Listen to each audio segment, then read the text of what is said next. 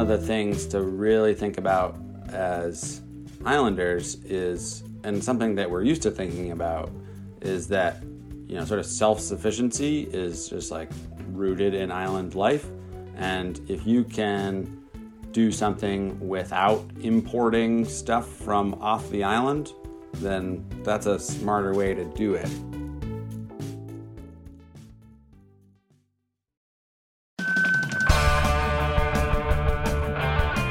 From the Island Institute, it's Commercial Currents, the podcast, a show about small business on Maine's islands and coasts, where we share the power of community and creativity through the voices of small business owners and those who partner with us.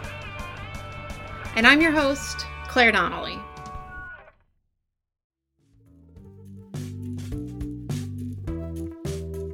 Today's show is a little bit different. We're stepping back from the current economic crisis to talk about the clean energy transition. The climate crisis waits for no pandemic, and so in this episode, we're talking with TL Tudor of Revision Energy.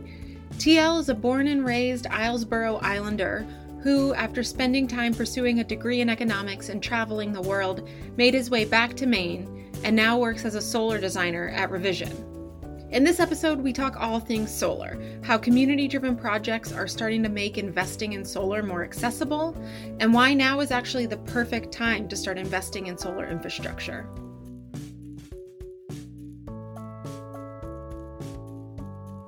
I think, we've seen this year that the demand for clean energy projects is quite resilient to, economic uncertainty. For a variety of reasons.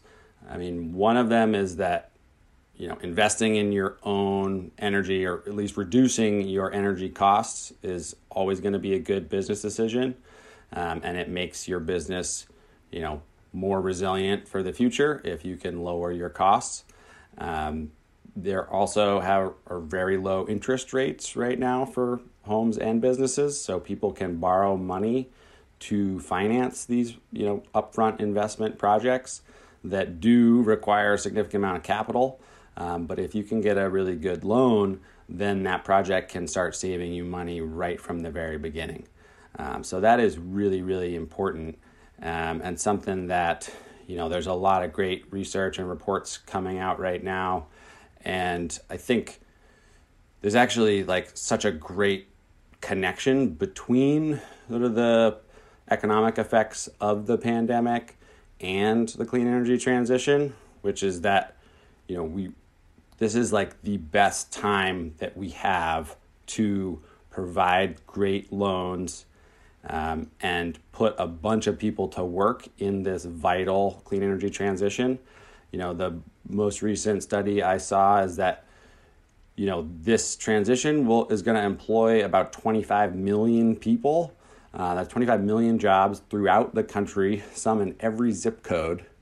And that's upgrading the infrastructure that we have. I think some people can sort of categorize this differently, but in a lot of ways, it is very, very simple that we have aging infrastructure. We have a lot of modern clean technology that does all those things better, more efficiently, using data, using the internet.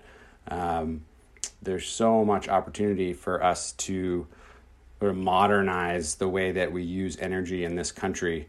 And that's going to make a lot of really good jobs in the process. And I'd really like to bring our country back together in so many ways, and sort of a shared goal and mission for making our country and our economy more resilient, less reliant on imported fossil fuels, cleaner, and more energy dollars spent in local economies rather than fossil fuels imported from away.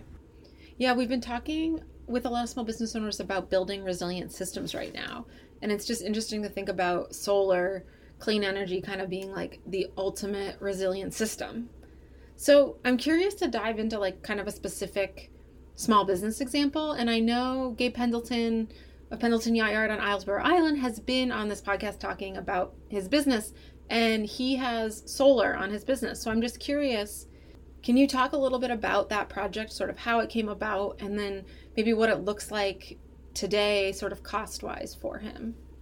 Yeah, great question. That was one of my favorite projects that I've been able to be a part of. And it actually started from the Islesboro Energy Conference that I believe the Island Institute helped organize and put on. And I gave a presentation there. I'm not sure how many years ago this was at that point, maybe four or five. And Gabe and his dad were there, who I've known my whole life. I've played a lot of basketball with both of them. And they wanted me to come down and check out the Pendleton Yacht Yard, PYY, and looked at their electric bills. And they've got a bunch of nice sunny metal roofs there. So great for a solar project. The really interesting part about their project was that they're in this rate class with the utility where they pay a lot of money every month based on their daily spikes in electricity usage from using big equipment in the boatyard. And their sort of demand profile, you got to get sort of into the nitty-gritty details of the 15-minute average of their electricity usage. But we actually found that we could install a solar project with a smart battery system, and that battery would eliminate those demand charges because they were barely going over the threshold that CMP has set for charging them based on those demand charges. So we were able to put in that battery system. The solar project covers their annual amount of electricity they use, and the battery keeps their 15-minute average demand on the electric grid below that important threshold. So now they are producing clean electricity on the island, covering the amount that they use per year, and with the battery system have reduced their strain on the grid essentially to help lower costs for everybody. Yeah, that's very cool. That's a cool project. So for small business owners that maybe don't have the same roof space or a bunch of land to house all these solar panels, I know that community solar is now an option and something that Revision does. I'm curious, can you talk a little bit like what is a solar farm? How does it work? How does somebody buy into it? So as we electrify everything, which I strongly believe, and there are many smart academics, people way smarter than me, that also believe it. So it feels like a true statement that the key to tackling climate change is electrifying everything. And most or many houses don't have the roof space to cover all of the energy they need to drive their cars with electricity, run their lawnmowers, heat their water, lights, appliances, toasters, tools, everything. So it makes sense to, if you got a sunny roof, put panels on that, make what you can on site. And then when both, adults or however many electric vehicles you're charging at your house someday in the future, you're probably going to need to have a community solar farm share to cover some of that. There's a couple large projects that we've completed this year that are all sending electricity, to a handful of municipalities. As long as you're in the same utility territory, you can benefit from off-site solar. And community solar is really just that same idea, but for residential use or small business use, where instead of putting panels on your own roof or your own backyard, you purchase a share of a large array in another sunny field. And you own that system, you own the rights to that portion of the clean electricity of your share size, and you receive those credits on your bill for the kilowatt hours that your share sends into the grid. So the economics are just the same. You get solar credits on your bill just the same. You just don't have to find a place on your own property for the project. We are about to turn on the first ever large-scale ownership model community solar farm in Maine. The landowner for the project that we're just about to finish, he had this sort of fallow field that he tried to go strawberries on, he tried to go pumpkins on, and none of it worked. So it was just sitting there. He hadn't been able to do anything really useful with that few acres. And now he's going to host this solar project and have this small but consistent lease stream coming to him. So that's good for the local economy. And then, revision, we figure out what that project's going to look like, and then we find people who are interested in joining and owning a share of that farm. And we've, really want to try to do these solar farms, for Mainers, built by Mainers, that's benefiting Maine landowners. And so we do the whole process, whereas other out-of-state developers are definitely less committed to Maine long-term. And there's a bunch of different companies that are doing different aspects. One's finding the land, another one is designing the system and doing the engineering, another one's finding the investor who's actually going to get the tax credits from this project, another one's finding the homeowners who are going to sign up for this clean electricity. And usually that's all different people, and they all have their own, incentives about what they're trying to get out of their piece. So it's good. There's a lot of solar being built and developed in Maine right now.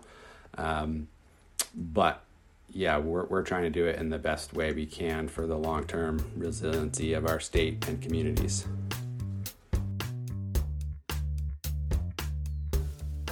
Hey everyone, I wanted to take a quick break to let you know about an upcoming small business event that I am personally very excited about. Maybe possibly because I may or may not be planning it, but also it's just a space that I'm very passionate about. It's our Business for Purpose and Profit panel discussion on January 21st with workshops following. So Business for Purpose and Profit is a way of thinking about for-profit businesses that captures who we are as humans, an understanding of the world at large, and the role of business in it to have a positive impact. It's grounded in this concept that when businesses shift to the middle and occupy that space between a typical for-profit corporation and a nonprofit organization, it positions them to have a positive impact on their community, on the planet, and on their profits. Maybe you've heard of the concept of the triple bottom line before. Anyway, as I said, this is a space that I'm really passionate about, and I'm really excited that the Island Institute gets to host this event. We have some rad panelists lined up, including Ben Waxman of American Roots, Tara Jenkins of Conscious Revolution, and Ben Conniff of Luke's Lobster. And then following this panel discussion, we're hosting a series of 5 workshops that will give small business owners or aspiring entrepreneurs the specific tools to start making that shift in their business. So mark your calendars. Thursday, January 21st at 5:30 p.m. is the panel discussion, and then the 5 following Thursdays for the workshops. If you subscribe to our Commercial Currents newsletter, you'll get notified as soon as the registration goes live. I'll put a link in the description to subscribe. And now back to my conversation with TL. So you mentioned this for Mainers, built by Mainers, etc. It seems like you have a very strong connection to place, or to this place, I guess, to the state. And I'm just curious, you personally, why do you feel like it's important for islands, rural communities, coastal communities to start acting on this transition? I think one of the things to really think about as islanders is, and something that we're used to thinking about, is that sort of self-sufficiency is just rooted in island life. And if you can do something without importing stuff from off the island, then that's a smarter way to do it. So, right now we still import a lot of gasoline, a lot of oil, some kerosene, propane. All that stuff is having to be hauled over in boats to get to the island, and it costs more than it does on the mainland. If we, even without solar, if you just convert to electric vehicles or heating your house with heat pumps, you are saving a lot of money, because we actually are fortunate on Islesboro to pay the same electricity rates as the mainland, because we have a cable that runs under the bay out to the island.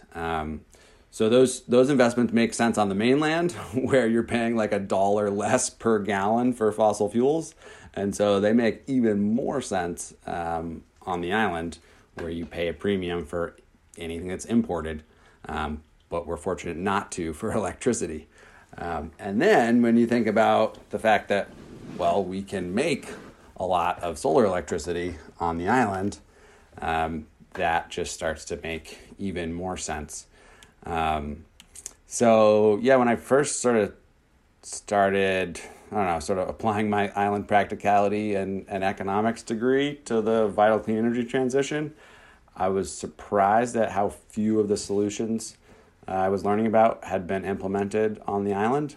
But that was almost a decade ago, and now the island is covering over 100%, or the municipal buildings of Islesboro are covering 100% of their electricity usage, with a big array on the town office and a newer one on the transfer station.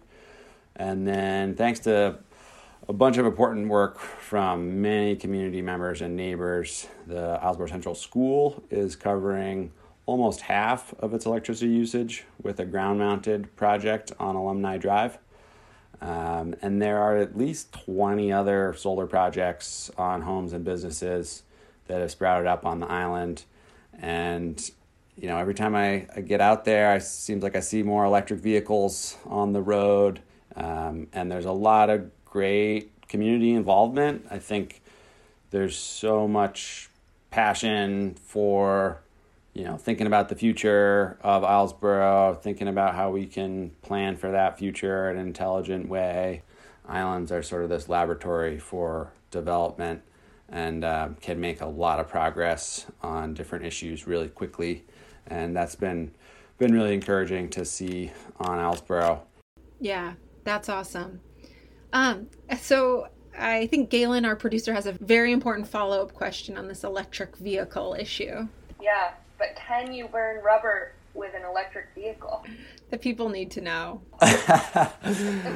Yes, you can. It's instant torque with an electric motor. They are more fun to drive than an internal combustion engine, hands down. They're also incredibly quiet.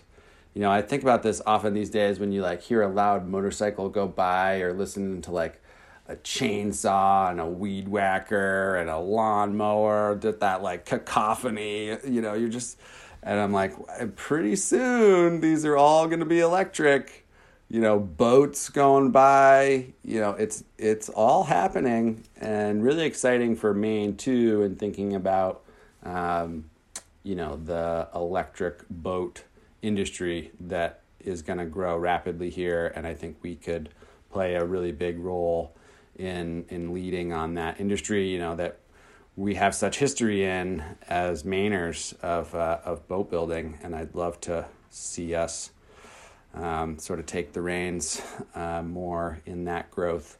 And I know there's some really good work going on from community members on the island about electric ferry to the island. I think there's work going on for North Haven and Vinyl Haven as well. And yeah, there's all aspects of this transition. And I think it's important for us these days to focus on all the, how it's going to be great and really exciting and cleaner air and less noisy and lower costs and employing people. I think that unfortunately, and just sort of the nature of it, a lot of the climate change discussions the spokespeople have been climate scientists who are doing incredible work and very, very important work. But it is really, really scary and depressing to hear how quickly we are changing the global climate. And it's very real. But hearing that sort of fear over and over again, I think in some ways has like paralyzed us. And I think we really need, as we enter the transformational 2020s, this decade that has started off very tumultuous for us, but hopefully can be more transformational and a little easier on everybody. But yeah, it can be awesome to stop burning a bunch of fossil fuels in everything that we do. So I like to think about that these days, instead of being terrified about, what kind of climate my grandkids might have, which is good to be terrified about too, but it's important to do some things about it and focus on the good reasons why we should do those things. Totally. So one thing we see with this pandemic is the widening income inequality gap. And I know that's also the same with climate change disproportionately affecting people living below the poverty line. And then that sort of compounded with this idea or perception that solar is only for wealthy folks. I'm just curious how you see all these different elements at play in the clean energy transition. The intersectionality of environmental justice and racial and economic injustice is massive, where we cite power plants right now in communities who have lower economic standing and have less ability to sort of stand up for themselves and not have a polluting power plant installed right next door. There's a massive disproportionate impact of clean air and clean water, or dirty air and dirty water, on communities of color. That's another massive benefit of getting off of our fossil fuel infrastructure. But it's important that we provide loans to everybody to make these benefits as equitable as possible. Mm-hmm. Yeah, I think, the intersection, thinking about and recognizing the intersectionality is one thing, and then thinking about how to make things equitable and inclusive and how to make this accessible to everyone is something totally different. So this is my last question, and it's just sort of looking ahead in 10 years, where do you hope we'll be with clean energy? What are we learning now that can build resilience into how we think about our energy consumption in the future? This is sort of like crystal ball moment, where are we at in 2030 in terms of energy? Yeah, in 10 years, honestly, Maine should be basically net zero.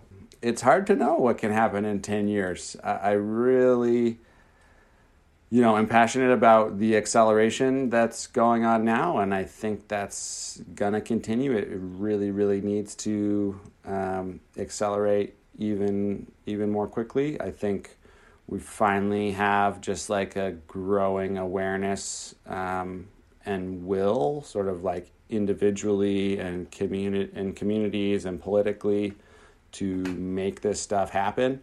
A lot of people are like, oh, solar in Maine? Like, what about our super long snowy winters? Like, that seems stupid. And yeah, there's some really good graphs and maps that show you the solar resource compared to other places. But the one fact that I think is the most sort of boils it down is that like the solar array on my house here in Portland, Maine, the same 24 panels in Houston, Texas, will make almost exactly the same amount of clean electricity each year. And Texas gets a little more sun than we do, but it's like this hot, humid, muggy environment.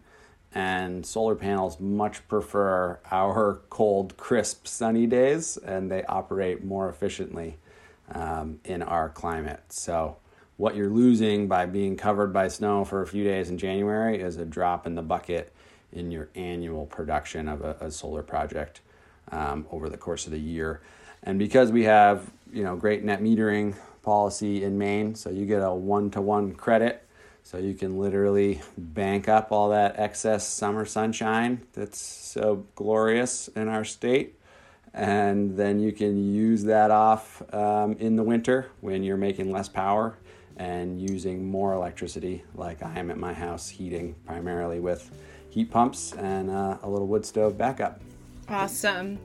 Well, thank you so much for chatting, TL. It's been a pleasure. I have learned a lot. You're welcome. And thank you all so much for listening. We are wrapping up this Business in Uncertain Times series. There's just one episode left, which will come out next Thursday. And that episode is just going to be Craig Olson, Senior Community Development Officer for the Small Biz team, and I just sort of wrapping up the series. What have we learned? What are the opportunities that we're still seeing? What are the trends that we're seeing as we move into the new year? Stay tuned for what is going to come next on this podcast channel. So stay subscribed, keep following us, leave us a review if you feel so inclined.